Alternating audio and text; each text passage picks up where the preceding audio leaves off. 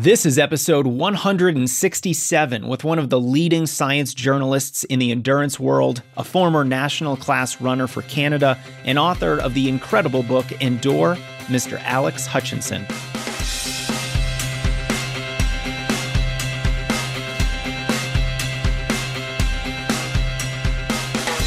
Welcome to the Strength Running Podcast. I'm your host, Jason Fitzgerald, and if you love running and want to improve, if you have big goals and want the resources and inspiration to achieve them, then you're in the right place. On this podcast, you'll hear from the thought leaders in the running industry, the coaches, the psychologists, dietitians, therapists, and authors who make fast running possible. While you have to do the work, my goal is to show you the most strategic ways to work smarter and more productively so you can take your running to the next level. Because if you better understand running, if you recognize knowledge as a competitive advantage, you'll make better decisions about your training, leading to more effective running, fewer injuries, and faster races. Don't miss our other 166 episodes of the podcast, our video channel at youtube.com/strengthrunning, or our home base, strengthrunning.com. Here you'll find all of our different coaching and training programs that help you prevent injuries, run faster, build mental skills like self-efficacy, or become a stronger, more powerful athlete. This episode is supported by our longtime partner, Inside Tracker, the ultra-personalized nutrition platform. They analyze your blood and DNA biomarkers along with your lifestyle habits to help you optimize your diet, lifestyle, and exercise in order to reach more of your goals. They're now offering their best deal of the year with $200 off the Ultimate Plan, their most comprehensive package. Use code GIFTFROMSTRENGTHRUN at InsideTracker.com. And I should note that as I'm recording this, I am only a couple hours after my own blood draw from Inside Tracker, and I can't wait to share the results with you guys soon. Now, my guest today is a juggernaut in the world of endurance. In fact, he's literally written the book. Author of Endure, Mr. Alex Hutchinson is here to talk to us about tapering. Alex holds a PhD in physics from Cambridge, a master's in journalism from Columbia, and is a former national class runner in Canada. He's written for Runner's World, Outside Magazine, The Globe and Mail, Popular Mechanics, and most other major media. You'll probably recognize his regular Sweat Science column on Outside Magazine's website, where he dissects current studies on exercise physiology so us laypeople can better understand how the latest science impacts our running. And if you'd like to hear more from Alex, don't miss episode 61 of the Strength Running Podcast, where we talk about the limits of human endurance. It's the topic of his book titled Endure, and if you're in love with running as much as I am, you should definitely pick this up. Today, we're doing a deep dive on the topic of tapering. The taper is an inexact science. At its most basic, it's a reduction in training leading up to an important race so that you feel more rested and able to run faster. In this episode, Alex and I are talking about the length of tapers, how you should think about reducing both mileage and intensity, modifying the frequency of your running, and whether or not that's a good idea, the impact of other exercise during your taper on your performance, whether the taper crazies are a real thing, and a lot more. I hope you get a lot of value from Alex's knowledge, but if you have any questions for me, don't hesitate to email me at support@strengthrunning.com. Now, without further delay, please enjoy my conversation with Alex Hutchinson. Alex, welcome back to the podcast. Thanks, Jason. It's great to be back. So we haven't talked in a little while. I think the last time that we spoke might have been in person. It's hard to think of meeting anyone in person these days, but the book event that you had in Denver with Christy Ashwandon. Yeah. It does feel like a lifetime ago, doesn't it? For many, many reasons. But it's been a while. And I'm excited to chat with you today. We're going deep on the whole idea of tapering. So I think you're such a great person to talk to about this, both with your experience as a national class runner in Canada, with your work, looking at so many exercise science studies and really enmeshed in the science of endurance. You pretty much wrote the book on it, so let's get started. I should also note that all of the questions here today were originated from the strength running community. So all these questions are from different folks on different social media platforms. So I just want to thank all of our listeners for submitting some of these questions. So, Alex, let's start super simple. How do you define tapering? Ooh, that's the simpler questions are always the hardest ones to answer. I mean, I guess the basic thing is it's just a reduction in your normal training, doing less than you would normally do because you've got some sort of event coming up that you want to be at your best. So it's doing less to achieve more. Very simple. Also, I think very intuitive to any runner who's followed a formal training plan. Usually the last couple weeks of the plan will have a reduction in their total workload. So the mileage might decrease, the intensity might either decrease or stay the same, depending upon, the type of training plan and the goals. But that's generally, I think, what a taper is. Is a taper something that every runner should be doing leading up to the goal race? I guess what I'm asking is it necessary? Is this like an absolute needed element of training that runners have to have? Yeah. Any time that you start saying 100% of people, then I get my hedging language out. I think it's highly recommended for everyone, but there are certainly examples of very, very successful runners who don't really subscribe to that. I mean, I remember, 10, 12 years ago when Josh McDougall won the NCAA cross-country championships, the U.S. College cross-country championships, beating Galen Rupp, I think, if I remember correctly. Everyone was noticing or commenting on the fact that in an interview he mentioned that, I ran 100 miles this week. So now he was used to running more than 100 miles, but he essentially didn't taper. He had found that when he tapered, it just left him feeling, mentally not great, and his legs weren't feeling great. He was used to running a lot. And so for him, he found that a minimal, maybe zero, or maybe just a sort of very minimal taper worked best for him. So there's a ton of individual variation, which we will, I'm sure, get into over the coming minutes. But in general, if you pressed me for a general answer, I'd say a taper is as close to universally recommended as anything is on this planet. Right. That's a good point to bring up. And does a taper depend on the race distance? If you're training for 100-mile ultra marathon, how might you think about the taper compared with someone who might be training to race a 1,500-meter track race? Yeah, it's interesting. There's some research. There's a guy named, and I'm sure I'm not going to pronounce his name correctly, but Inigo Mujica, who's from the Basque region of Spain. And I apologize to all the Basque people out there for butchering the name. But he's probably the world's leading expert in tapering research. And so he's done a lot of studies himself, but also meta-analysis of the sort of summarizing the whole literature of studies on tapering. And his take is actually that the taper is the taper. I mean, whether you're a 100-meter sprinter or an ultramarathoner, you're following basically the same precepts in terms of how you reduce your training. Now, the thing is, if you're a tiddlywinks player, your training is very different than if you're an ultramarathoner or a 1,500-meter runner, as you said. So where you start from is going to dictate what your taper looks like. Probably a more relevant thing than what event you run is what type of training you do relative to that event. So people who do really, really heavy training may need a deeper taper, may need to cut down farther than if you're training really lightly. Like let's say you're someone who is going to run a local 5K or a local 10K. And so you've taken up running, you run 2 to 3 times a week. And you're getting fit and you're ready for 10K. You don't need to do a huge taper because your training load is so light. So it's not that the fact that you're running a 10K or a 5K, it's the fact that you're training at the very low end of what it's going to take to get through that. So you don't have a ton of accumulated fatigue. So sorry, that's a bit of a waffling answer, but basically it's less about the event than about the type of training you're doing, I think.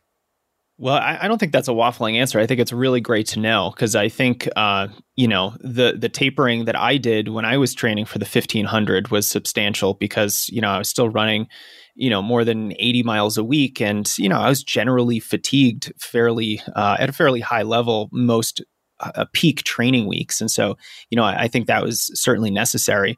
And then in my coaching life, I have lots of conversations with runners who I don't think are carrying around such high levels of fatigue for even longer races, like let's say the half marathon. So their taper might not necessarily need to be as substantial.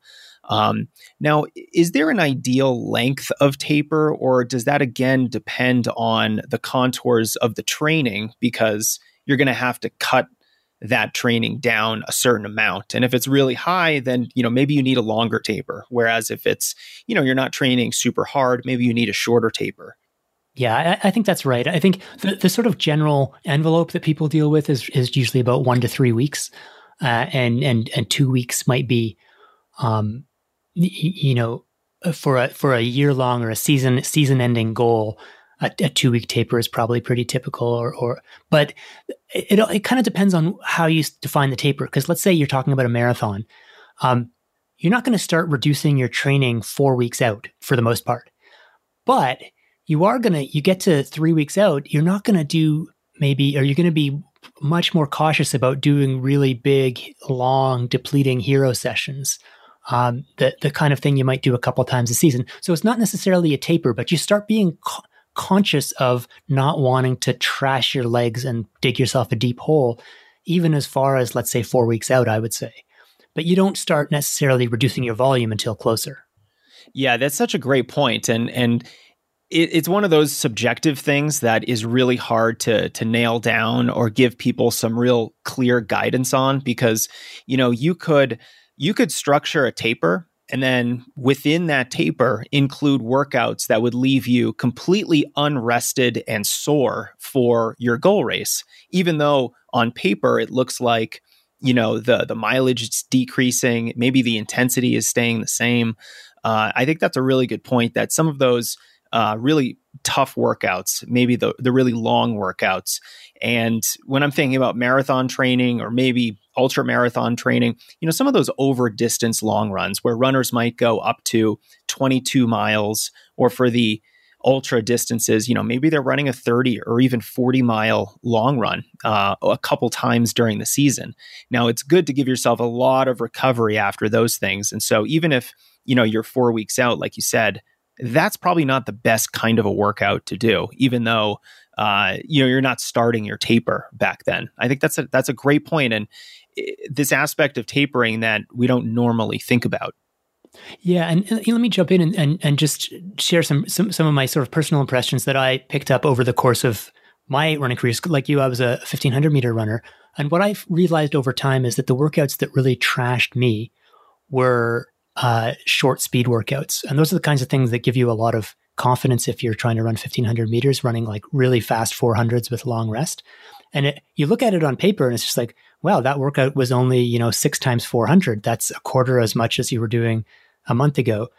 But in practice, if you let yourself really, uncork on these workouts, because with tapering, all of a sudden you're a little less fatigued, you're taking more rest, you're doing less volume, you have the potential to really hammer some of these workouts. And so that was a real, I think I left some really good races in the garbage can by hammering speed workout too close, even though it wasn't high volume. And then conversely, when I moved up to 5,000 meters, I started to doing longer workouts. And I found that we would do this one workout every couple of weeks, which was like a 16-mile progression run, where we'd start at a comfortable pace and get a little bit faster every mile, until, for the last 4 or 5 miles, we'd be going at a very good clip. And I felt like that really had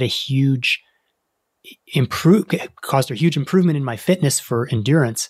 But it took me a long time to realize that it was taking me 4 or 5 days to recover from those runs.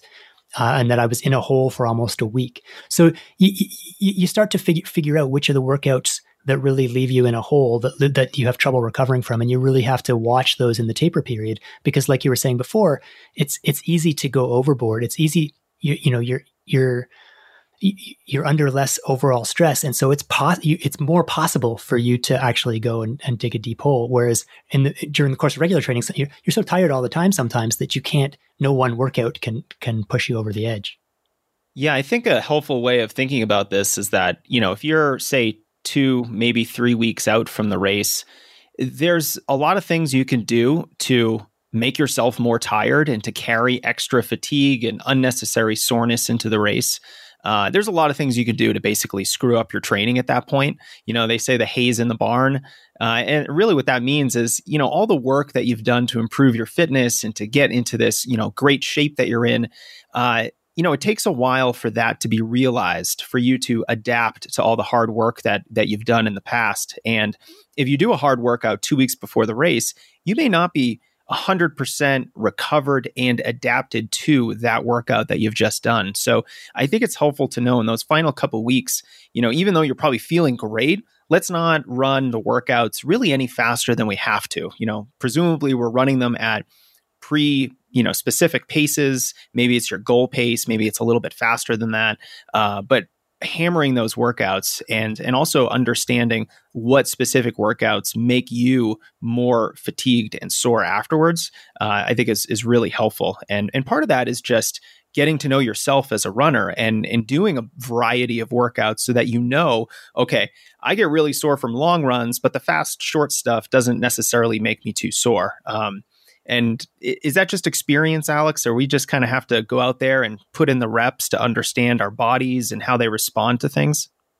I think that's definitely part of it, because the truth is everyone is different, and the workouts that I just described that would leave me sort of on the floor, it was not the same for some of the people I trained with, and that's what sort of led me down the garden path. Is that it worked for other people, whereas for me, the sort of, let's say, 6 by 800 meters or 1,000 meter reps, those sorts, which are sort of classic VO2 max reps that some people find very exhausting. Those are I just find those suit me well, and I don't feel tired after them. So I think there is some trial and error.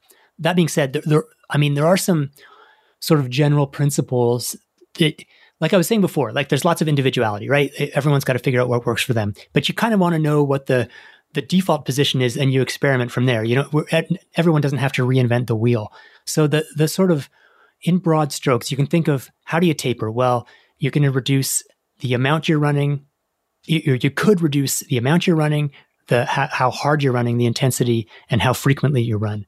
And the general kind of conclusions that come from studies that have tried to look at this is that the best thing to do is to reduce the amount you run, how far you run, but maintain the intensity and frequency. So you're not going to, if you're running 6 days a week and you start tapering, that doesn't mean you start running 3 days a week. And it also doesn't mean you only start jogging and skip your workouts. You're going to keep your, 2 or 3 workouts a week, whatever it is, 2 workouts a week. You're going to keep running 6 days a week, but each run is going to get shorter. And what that means for your workouts, let's say your interval workouts, is, let's say you were used to doing 10 by 400. Then maybe 2 weeks out, you're going to do 8 by 400. And in the last week, you're going to do 6 by 400. But crucially, the intensity is staying the same. And that means you're fit enough. You could do 10 by 400 at that pace. Heck, you could probably do 12 by 400, but you're going to do 6 and then you're going to stop, knowing that they're left in the bank, rather than saying, oh, I'm only doing 6 by 400. That means I can go faster because I don't have to do as many. Right. That's important too, because you don't want to make yourself so sore leading into that race. And I think it's helpful too that, if you're 2 weeks out from the race, we're really maintaining your fitness level and doing a shorter workout that leaves you feeling kind of refreshed, knowing that you could do a bunch more repetitions at the same pace and it still would be manageable for you. I think that's a confidence builder, and it's enough to keep you sharp without layering on so much additional fatigue.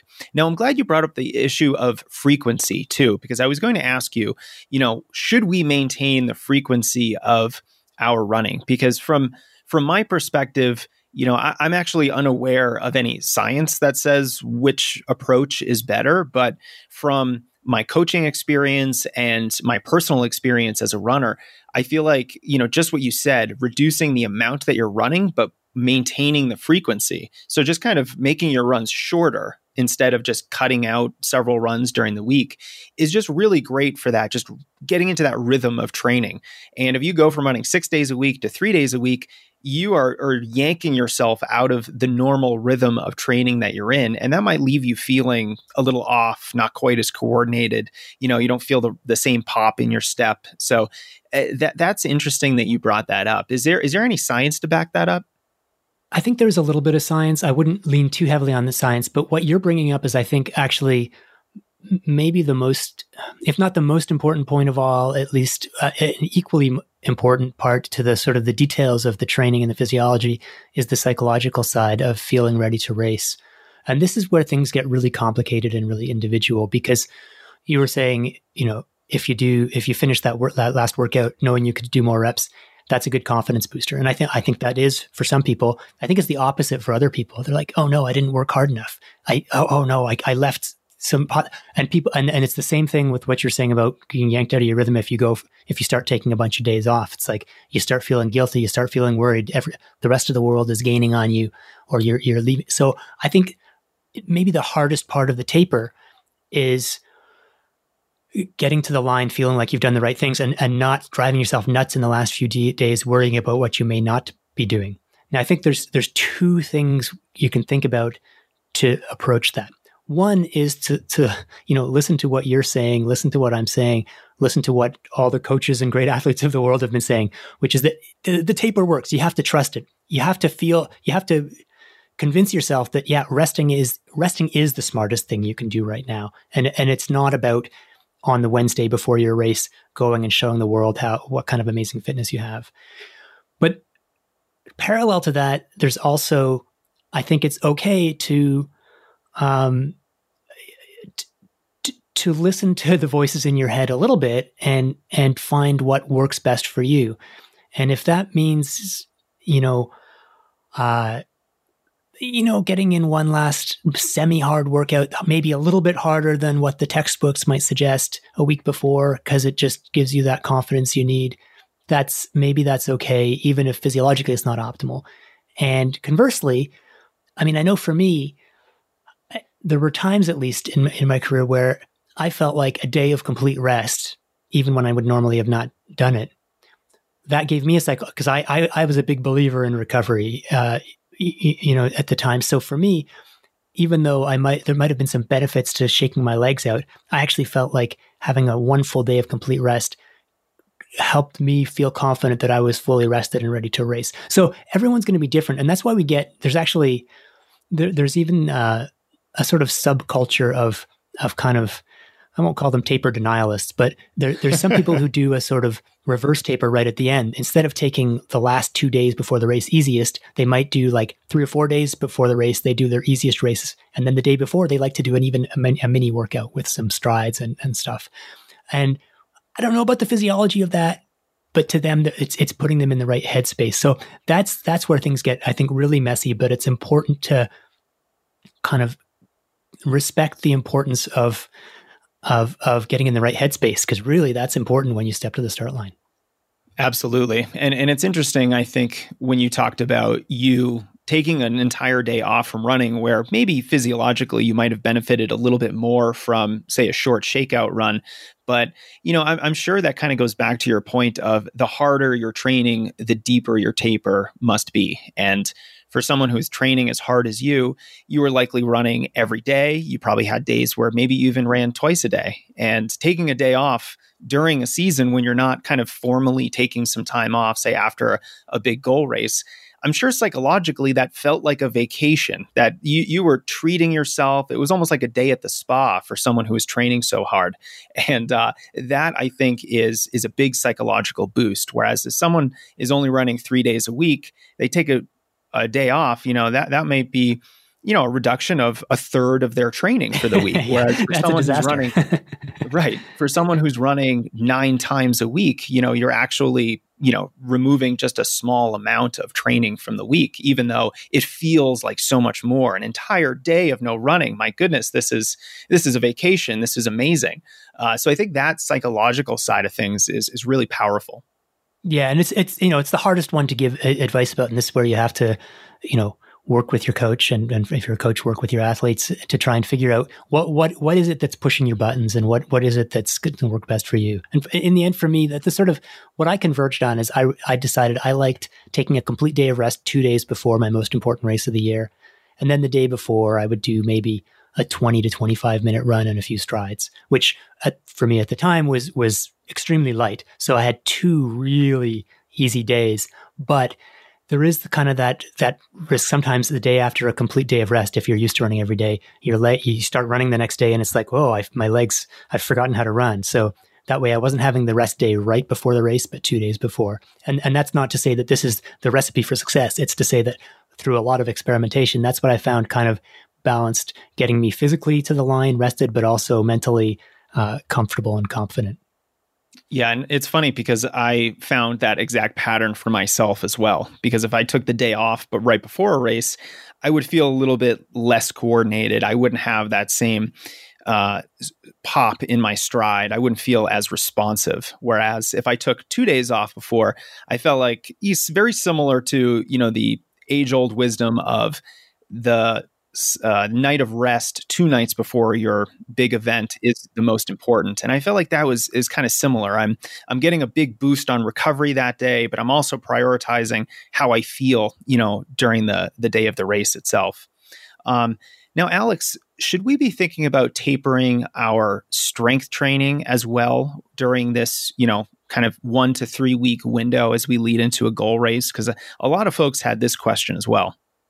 Yeah, I think the answer is yes, personally. And I think that there's a little bit of, I don't think there's a lot of explicit research on this, but yeah, I mean, and again, it depends on, what kind of strength training you're doing, but, and how used to it you are. But I would certainly be cautious about doing any strength training in the week of a race, unless it's like something that you've been doing every day for the last 10 years and it's just, like breathing to you. And ultimately, the question I would ask is, what are you hoping to achieve with that particular workout? Because if you're doing squats on the Tuesday before a race, that's not helping your race. And so, and this gets into tapering is sort of one subset of the broader question of periodization, right? So if you're like me, where a skinny guy who doesn't focus on weight training but thinks it's important, I do pretty similar strength routines year round. But if you're really trying to help have your strength training complement your running, you might have going through phases where you're doing heavier weights or phases where you're doing more explosive weights. And the competition phase, when you get into those last weeks before, I think would be absolutely minimal. At most just some maintenance. So I definitely think you should taper. Although, again, it's not something where there's a ton of objective data to rely on. Right. And a couple of years ago, I partnered with a USA weightlifting national coach to develop a weightlifting program for runners. And it was interesting to see how he programmed, a kind of a full season of weightlifting for runners, because it's periodized to fit, a 16-week training plan for running as well. So, you kind of just mesh the two together and you have your running and your strength all laid out for you. And you're exactly right. The strength training is periodized. There's essentially a base phase of training. Then it gets into more heavier weightlifting, more explosive movements. There's also some plyometrics. And then at the end of the program, the week of your race, you're doing, it's almost like doing short, quick reps on the track, except you're in the weight room. You're doing not necessarily super heavy lifts. You're not doing a high volume of lift, but you are doing some explosive movement just to fine tune the central nervous system and get you feeling more responsive. And this kind of goes back to, feeling that pop in your legs, feeling a little bit like you have some bounce in your stride, maybe by increasing some muscle tension. So, I asked you that question with the full knowledge that, we offer a periodized strength training program for runners. And so I think, when you think about the type of weightlifting that runners are doing, if you are in the gym and you're kind of lifting in this very methodical, strategic way, then I think the periodization of the weightlifting can look very similar to the running itself. But on the flip side of that, if you're not in the gym, if you're just doing some body weight exercises at home, you're doing core workouts, push-ups, things like that, then I would reduce that a little bit the week of the race. But I also don't think that kind of strength training is going to leave you super sore or tired for the race. I think a lot of that stuff is therapeutic. It's almost like what you would do in a physical therapist's office. Yeah, and that makes a lot of sense. And certainly, if you've got a periodized program, then the tapering just kind of falls naturally out of the periodization. That's a part of the periodization. But like you said, in terms of maintaining, one pretty good sniff test is, how do you feel the next day after your strength training? And if you're at a stage where it leaves you sore the next day, or you're a little bit kind of stiff the day after your strength training sessions, that's the kind of thing you want to avoid. If you're at a stage where you're comfortable and you wake up the next day after your workout and it's no big deal, no different, then that's unlikely to I don't think you want to do it the day before the race. But yeah, so just like we were talking about with different kinds of running workouts, I think you want to pay attention to what the after effects of any given workout are, and use that as a guide as to whether that's something you need to be cautious about as you approach your race. And I always think how when we're talking about things like this, it's always the subjective feelings that are actually the most accurate. We're not going to use a chart where we're not going to have like some formula for runners to follow for a taper, whether that's for their running or their strength training. But if you're just not feeling fresh, if you're not feeling rested, then something needs to be adjusted. And I always think it's funny how the most subjective things that we can't nail down are often the ones that give us the most valuable information as to how we're feeling. Yeah, for sure. I mean, and obviously to communicate to a large number of people, you have to give them a framework to start with, but always with the understanding that if there's a conflict between how you feel and what the chart says, how you feel is probably a more reliable barometer of whether you're overdoing it or whatever the case may be. 100%. Now, Alex, someone asked if any other activities like cross-training or other forms of exercise would be appropriate during the taper, like let's say a long walk. And I kind of have a feeling of how you might answer this, but I'm just curious, for the runners who might do other forms of exercise, how should they think about that when they're in this taper phase? I'll answer that with an anecdote from my first year of serious running.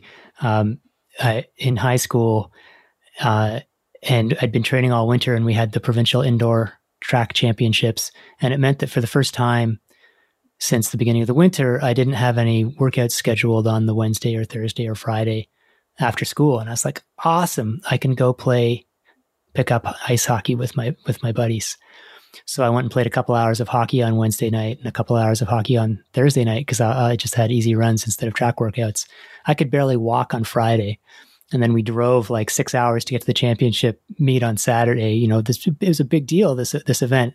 And I had to confess to my coach that I could barely walk. And he was like, oh man, Alex, I thought you were smart. Like, what were you thinking? Oh no. And I ran like crap.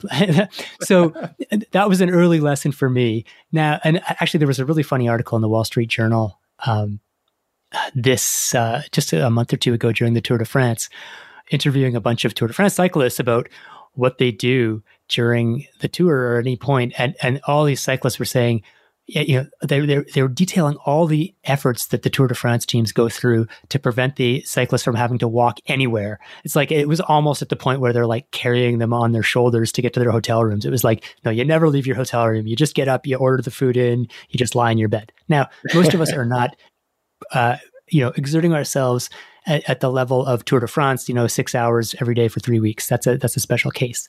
But I would say, if you're training for a big race, then you're a finely honed piece of machinery, and that's great. But that doesn't mean that if you can go play squash on the Thursday night. In fact, it probably means you're less ready to go do something completely different, even going for a nice long walk. Now, I would definitely suggest getting out, during those taper days, getting outside for a walk and getting some fresh air and not just sort of sitting staring at the wall. But, it's probably not the day for a 2-hour walk or for going shopping for the whole day, being on your feet. It sounds a little bit, I don't know, maybe that's a little bit overprotective, and it depends on how serious you are about the goal. But if you use muscles in a way that you're not used to, it's not going to kill you, but it may leave them tired. Now, there's a slightly different case if you have if you cross train on a regular basis. Like, let's say you have a Friday night pickup basketball game that you play.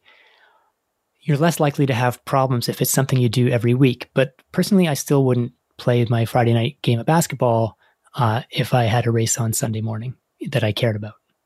For sure. Yeah, I'm the kind of person who is a little bit overprotective of my races, especially, the longer they are. The longer they are, the more you've invested into it, and you can't just jump back from a poor marathon and run another marathon the next weekend. So when there are races where you're putting most of your eggs in that basket, then I think it makes more sense to prioritize your performance and not do anything in, say, the week leading up to the race that would just leave you unnecessarily fatigued.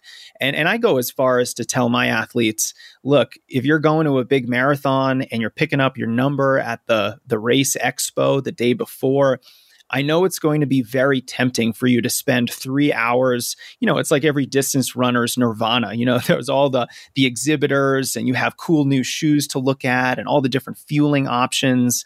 Maybe they have like a form analysis. It's very easy for runners to spend hours and hours in a big marathon expo just taking in the sights and sounds and walking all around.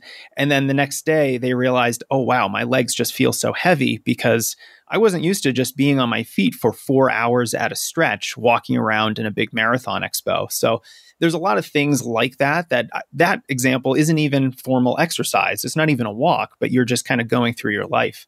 And I always try to just reduce or eliminate those other kinds of activities. And for a lot of my adult clients right now, they'll tell me, I know my workout wasn't that great on Wednesday, and that's because on Tuesday night I did 3 hours of yard work. And there's a lot of examples like that. And so I think we should be honest with ourselves and look at our schedules the week before the race and just think about, okay, what activities might make me a little bit more tired than I have to be, and maybe cut those out or just reduce them enough. If you're getting ready for a Saturday race, maybe it's not the best idea to go for an hour-long walk on Thursday evening, but a 20-minute walk probably is just fine. And so I think there's some flexibility there to do a little bit of the things that runners want to do. Yeah, I think that these are great points, and it sort of makes me think of another related topic that's maybe anticipating something, which this idea: you've got your big marathon, you go. Maybe you're traveling with your family to another city where the marathon's going to be. You walk around sightseeing, that's a bad idea. But there's also, I think there's something to be said for a mental taper too.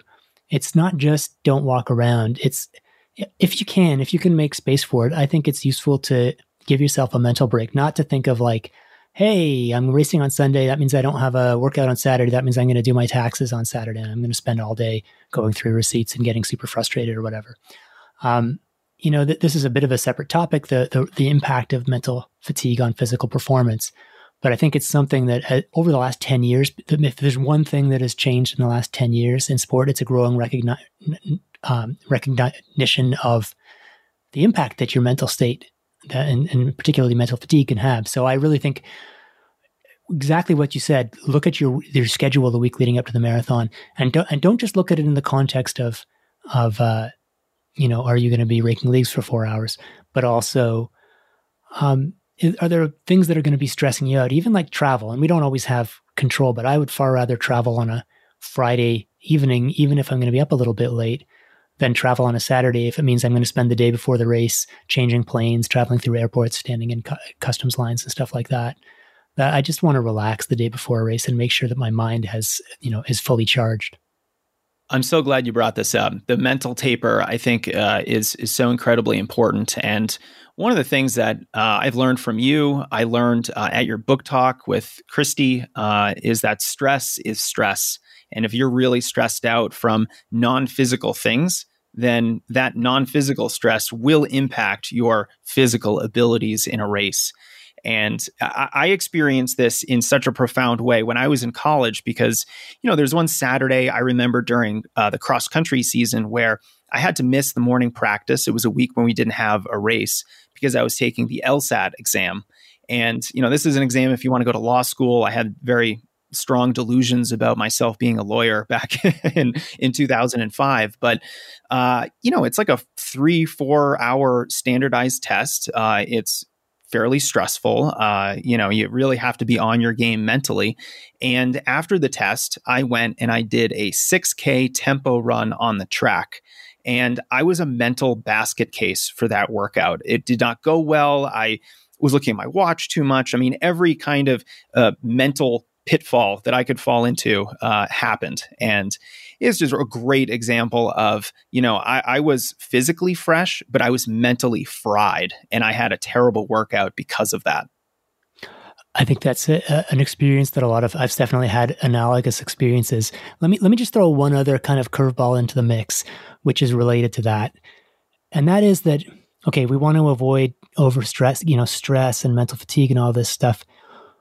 There is a point, particularly for some of us, some of us runners tend to be, details focused, obsessive people. There's a point where worrying about all these details, about trying to get everything right, about not being too mentally stressed, can become a form of stress in itself. And I will, again, stick up my hand and say this is something that I've experienced. And the particular experience I remember is the very first time I made a national team. It was for a meet in Italy and in Sicily. And we had, on my race, the 1500 was at the end of the meet. So it was a week-long championships. So I had something like 7 days in a resort in Sicily before I had to race my qualifying heat.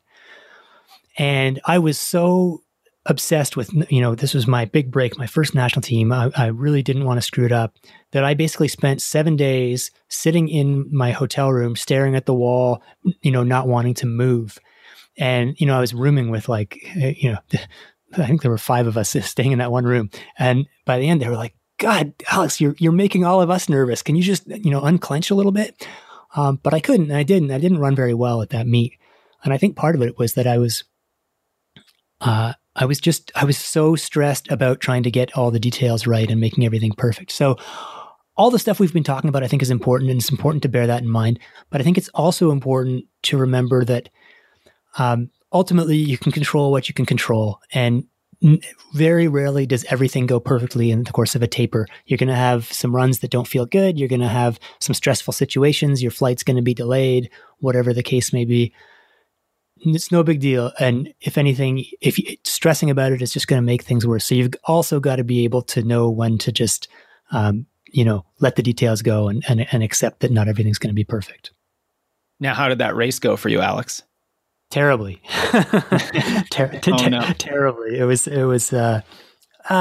No, I mean, it was, let's say medium. It was not good, not bad. And no one thing is ever going to dictate a race. And that's the important thing to remember. You try and do everything right.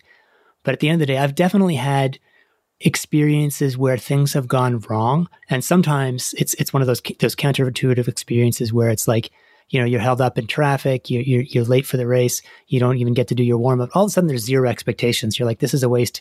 You don't worry about it, and you have a way better race than you expect you would. And to me, it's a reminder that we try and control all the details because they do matter. But ultimately, as long as you get to the line and you still have 2 legs and you're ready to run, you go out and do your best once the race starts. And you have to put all that stuff behind you once the gun fires. You've done what you could do, and you no longer worry about it. Yeah, that's a great point. And, as we're talking about this and the many things that can go wrong during the taper and you just trying to over-optimize everything during that taper, a lot of runners experience the taper crazies. And some runners even feel worse during the taper. Some runners have mentioned getting, the taper cold. Everyone ever seems to be getting a cold when they start reducing their workload and their mileage and their intensity of their training. So, what's going on there with the psychological side of things? Are runners feeling worse, particularly, are they feeling worse during the taper only because of the physical side of things, or is there a strong mental component to it as well? Yeah, I definitely think that there's a sort of phenomenon of hyper awareness. I know for me that I would often, in the couple of days leading up to a race, every time I went up a flight of stairs, I'd be like, how do my legs feel? Am I bouncing up these stairs? No, I'm not. Oh my God, my legs feel like crap. Why do they feel like crap? I've been tapering. I should be feeling fresh by now. And so you start to become super, super hyper aware of how you're feeling. And I think the same, I've definitely had the taper cold before, and usually it disappears as soon as the race is over. And usually what it is it's like, you wake up in the morning, your throat's a little bit dry and you're like, do I have a cold? It's like my my 6-year-old these days, yeah, she's every morning, she's like, I think I have a runny nose. I think I should stay home from school. And it's like, no, you don't have a runny nose. It's just, you're looking for it. And so you can kind of find evidence that maybe you have a cold, maybe you have a pulled muscle, maybe you have this. And so look, it's not that real things can go wrong during the taper, but I think there's definitely a phenomenon of hyper awareness because we're suddenly very concerned about how we feel. And so every little twinge becomes magnified. Right. And I think too, it's both a combination of you being a little bit more rested, so you're more aware, you're kind of just like thinking about how you feel constantly. But I remember just from my own personal experience that when I'm in heavy training, when I'm running the high mileage, when I'm doing the workouts and the long runs, I'm almost in this cocoon of fatigue where I feel tired, but I don't feel every tiny little thing in my body because the overarching feeling, the dominant feeling is fatigue and a general soreness. Whereas when I'm tapering, that cocoon of fatigue has lifted. And now I'm like, well, now my Achilles feels a little off. And, like I just don't feel like my hip on the right side is as loose as my left. And you start overanalyzing everything. So I think for any runner who's in hard training, you have to expect that you are going to start to feel differently when you taper. And if you're used to training really hard all the time, being rested, being not pretty fatigued most of the time is a new feeling, and that can throw you off a little bit. But knowing that that's part of the process, I think is valuable. Yeah, that makes absolute sense. And I do think, yeah, you when you're feeling like crap all the time, you don't notice any particular piece of crap. And then when you start feeling good, it's like, oh yeah, now I'm noticing the individual pieces of crap. That's a good way to put it. Alex, how should a runner modify their taper? Let's say if their training was impacted by an injury or, they missed workouts. So in other words, like, should there be less of a taper? Yeah, I mean, This races are, for the most part, they're the kind of exam you cannot cram for. So, you don't get to say, well, I missed a workout in week 13 and, I missed another workout, 10 weeks ago. So I'm going to do 4 workouts in the last week to cram them all in. Now, again, it's a balance, right? There's definitely situations where you're playing catch up. You're not as fit as you'd like to be. And you decide that pushing your fitness a little farther maybe outweighs the freshness. And there was an example, was it CJ Albertson, or I think the guy who just set the world record for 50K. I think he was saying he wasn't all that fit, but then in his last 2 weeks before the race, he ran like 130 miles a week or something like that. So there are stories like that. Personally, my feeling would be, you don't get to, it's not a benefit to try and cram in missed workouts at the end, except to the extent of what you were saying earlier, that the depth of your taper depends on the height of your training. And so if you don't have as much training in your legs, you probably don't need to taper quite as much because you missed some training. You only have 8 weeks of high mileage instead of 12 or whatever. So you can maybe back off your taper a little bit, but you can't just sort of decide that recovery doesn't matter because you're a little less fit than you'd like to be. At some point, you missed the training. It's okay. Everyone misses training. It's part of the game. Part of the game. Now, Alex, I was also going to ask you about lifestyle issues, sleep, nutrition, and stress. Now, we've already talked about stress, so I want to talk about nutrition and sleep. I did get a question asking if runners should reduce their calories during a taper because they're not running as much. So I want your take on that, and also, your thoughts on sleep. Should we? I'm laughing even before I ask you this. Should we reduce our sleep because we're not running as much, or should we sleep more? Okay, let's take sleep first. My policy on sleep is if my body will stay asleep, I take the sleep, and I do everything in my power to give my body an opportunity to sleep.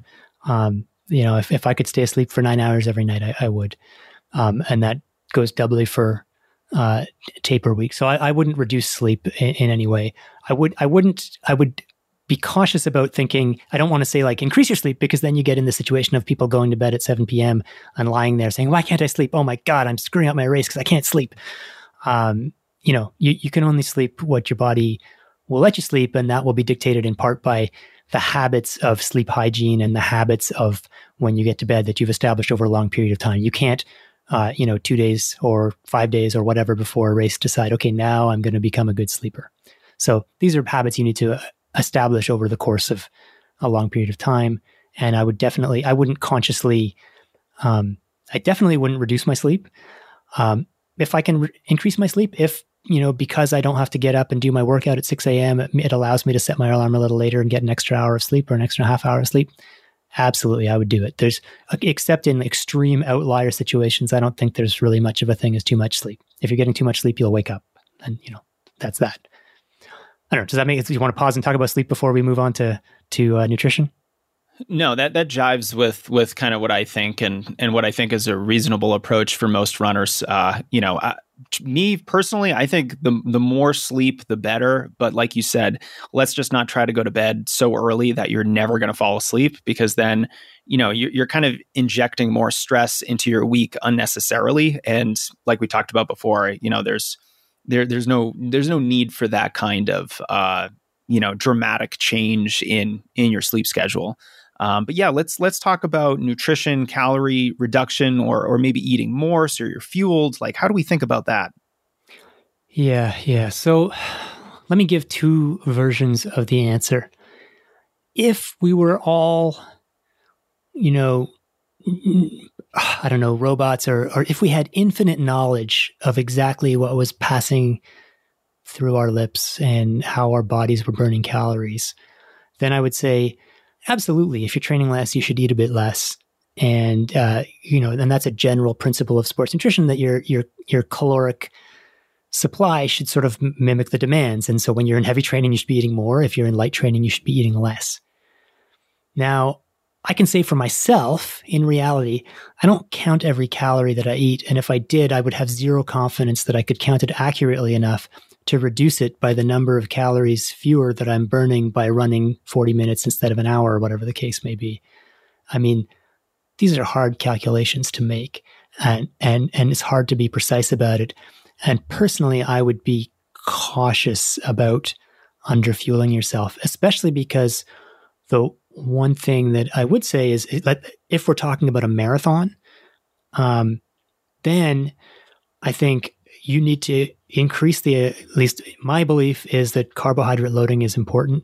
And the most effective form of carbohydrate loading is for about 48 hours before the race, for the last 2 days, to eat a ton more carbohydrates than you normally do. And perhaps even, suck down a bottle or two of sports drink, just because it's hard to eat as many calories as you can benefit from, at least in my reading of the literature.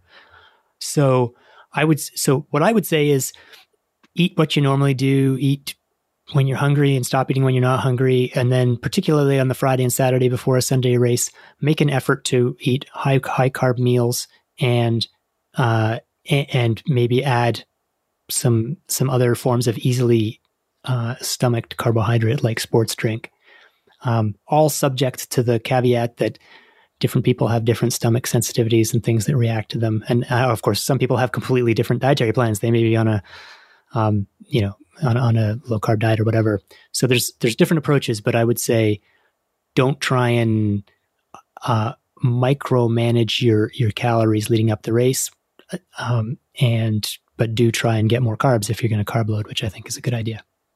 Yeah, I think the potential pitfalls of eating too little far outweigh the potential, benefits of reducing your calorie count by a certain amount, especially with the longer races. The longer the race, I think the more important it is to be properly fueled. We could probably get away with inadequate carbohydrate stores if we're racing the 800 meters. We're going to be done in just a couple minutes.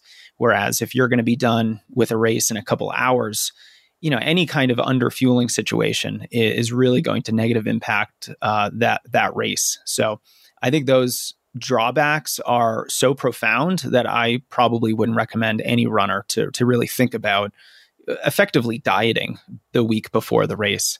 I think that's almost a recipe for a lackluster performance. And just to go a little farther, just to add, you're saying the fueling matters in the longer races. In the shorter races, the fueling may not be quite as important, but neither is the weight factor, because efficiency, if you're running a mile or something like that, it doesn't matter if you're half a pound heavier. So either way you slice it, there's no benefit to starving yourself in the week of a race. Yes, great point. Now, Alex, I just have one more question for you, wrapping up this deep dive into tapering. When you have a training schedule that has multiple races, so there's the goal race at the end, but there might be 2 or 3 tune-up races earlier in the season. Are you going to taper for all of those races? Are you only going to taper for the end race? Or is there some sort of hybrid approach that you think works a little bit better? Yeah, this gets really into a many variable problem where you're factoring in, how many races there are and what their relative importance is, and so on. I would only do a full taper once a season, but I would do mini tapers for other races in the order of their, descending order of their importance to me and how well I wanted to race. And so a mini taper might just be the day before the race.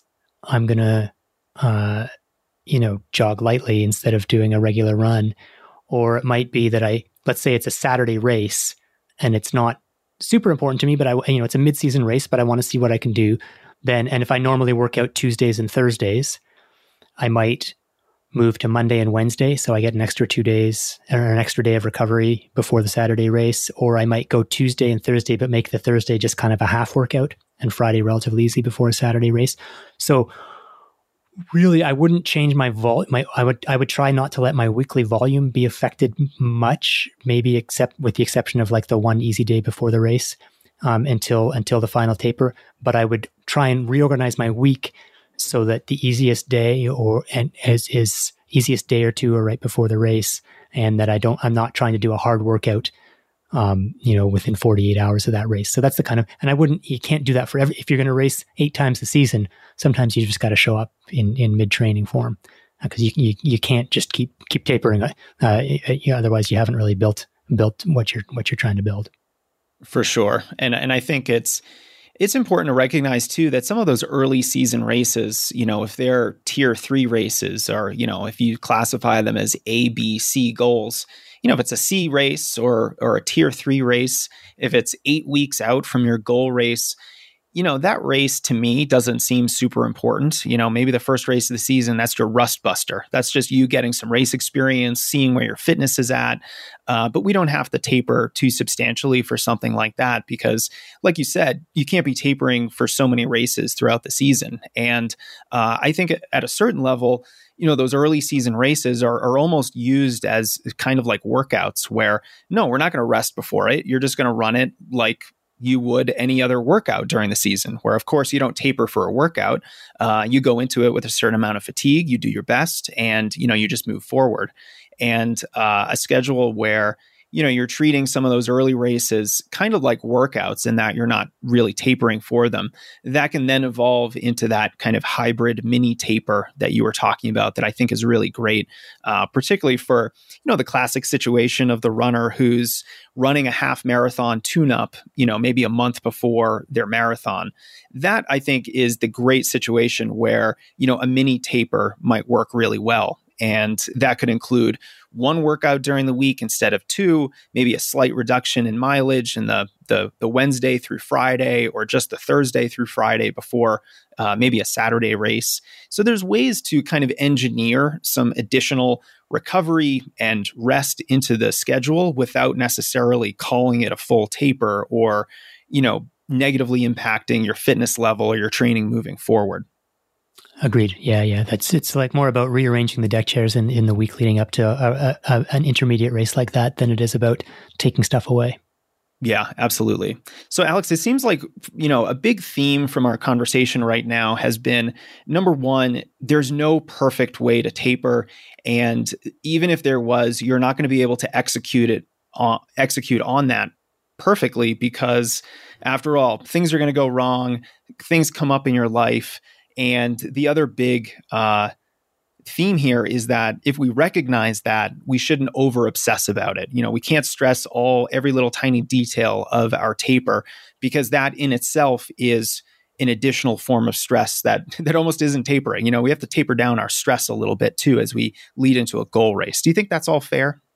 Yeah, I think, and that comes for me from, bitter experience, that I think if there's one thing, not if there's one thing, but one of the things that I would tell my younger self if I could is, don't sweat the details quite as much. You try and do everything right, but it doesn't help to overstress. But the other big theme that I would say people should just bear in mind is if there's a most common error among runners with tapers, it's that they do too much in the taper because they're worried that they're losing something. So I would say do less than you think you need to, and not to extremes, obviously. But if you're driven, don't be afraid to do a full taper, but don't go down the rabbit hole and get too worked up about it. Alex, thanks so much for your expertise and your wisdom built through so many years of being such a competitive runner. Is there anything about tapering that we might not have covered that you think we should talk about for our audience today? There's nothing that, I think you did a pretty good job, or the audience did a pretty good job with the questions they submitted of getting to the big questions. I mean, the one thing that people sometimes don't give enough attention to is the mental side, but I think we covered that well. Yeah, I think maybe talking a little bit more about that and some of the related issues in a future episode of the podcast is warranted. So maybe we'll have a round 2 sometime in the future, Alex. Sounds great. Thanks, Jason. Take care, Alex. Thank you so much. And there it is. I always have so much fun talking to Alex and hearing about the nuances and shades of gray on these complicated topics. If you haven't yet, go get his book, Endure. It's one of my favorite reads in all of 2018 when it was published. Our show today is supported by Inside Tracker. Today, more than ever, it's essential that we're making the right decisions to keep ourselves healthy, to help us be resilient, prevent overtraining, and optimize our running so we can get the most from it. So for those of you who want the truth, who want to make a positive change, those of you who have big goals, the answers are likely already within you. Literally, they're inside of you, in your blood and DNA. And that's what Inside Tracker does. They analyze your blood and your DNA biomarkers, along with your lifestyle habits, to help you optimize your body and reach your goals. Inside Tracker's patented system will transform your body's data into knowledge, insights, and a customized action plan of science-backed recommendations. I just got my blood drawn earlier today, and I can't wait to get the results. I want to see whether or not I'm running too much, under-recovering, probably not eating the best diet, if I'm sleeping enough. These are all very interesting things that the biomarkers in your blood can help you learn. So if you're worried about overtraining, or if you're just training really hard right now, this is a great service. And if you're ready to invest in Inside Tracker and yourself right now, they're actually offering their best deal of the year with $200 off the Ultimate Plan. This is their most comprehensive package. And if you use code GIFTFROMSTRENGTHRUN at InsideTracker.com, then you will realize those savings. That code is a mouthful. So one more time, it's GIFTFROMSTRENGTHRUN, no spaces, and you'll get $200 off the Ultimate Plan at InsideTracker.com. Thank you again for listening and being part of the Strength Running community. Hit the subscribe button in your podcast player so you see all of our new episodes. And if you're a fan of the show, a review in Apple Music will make my day. Thank you guys so much. Until next time.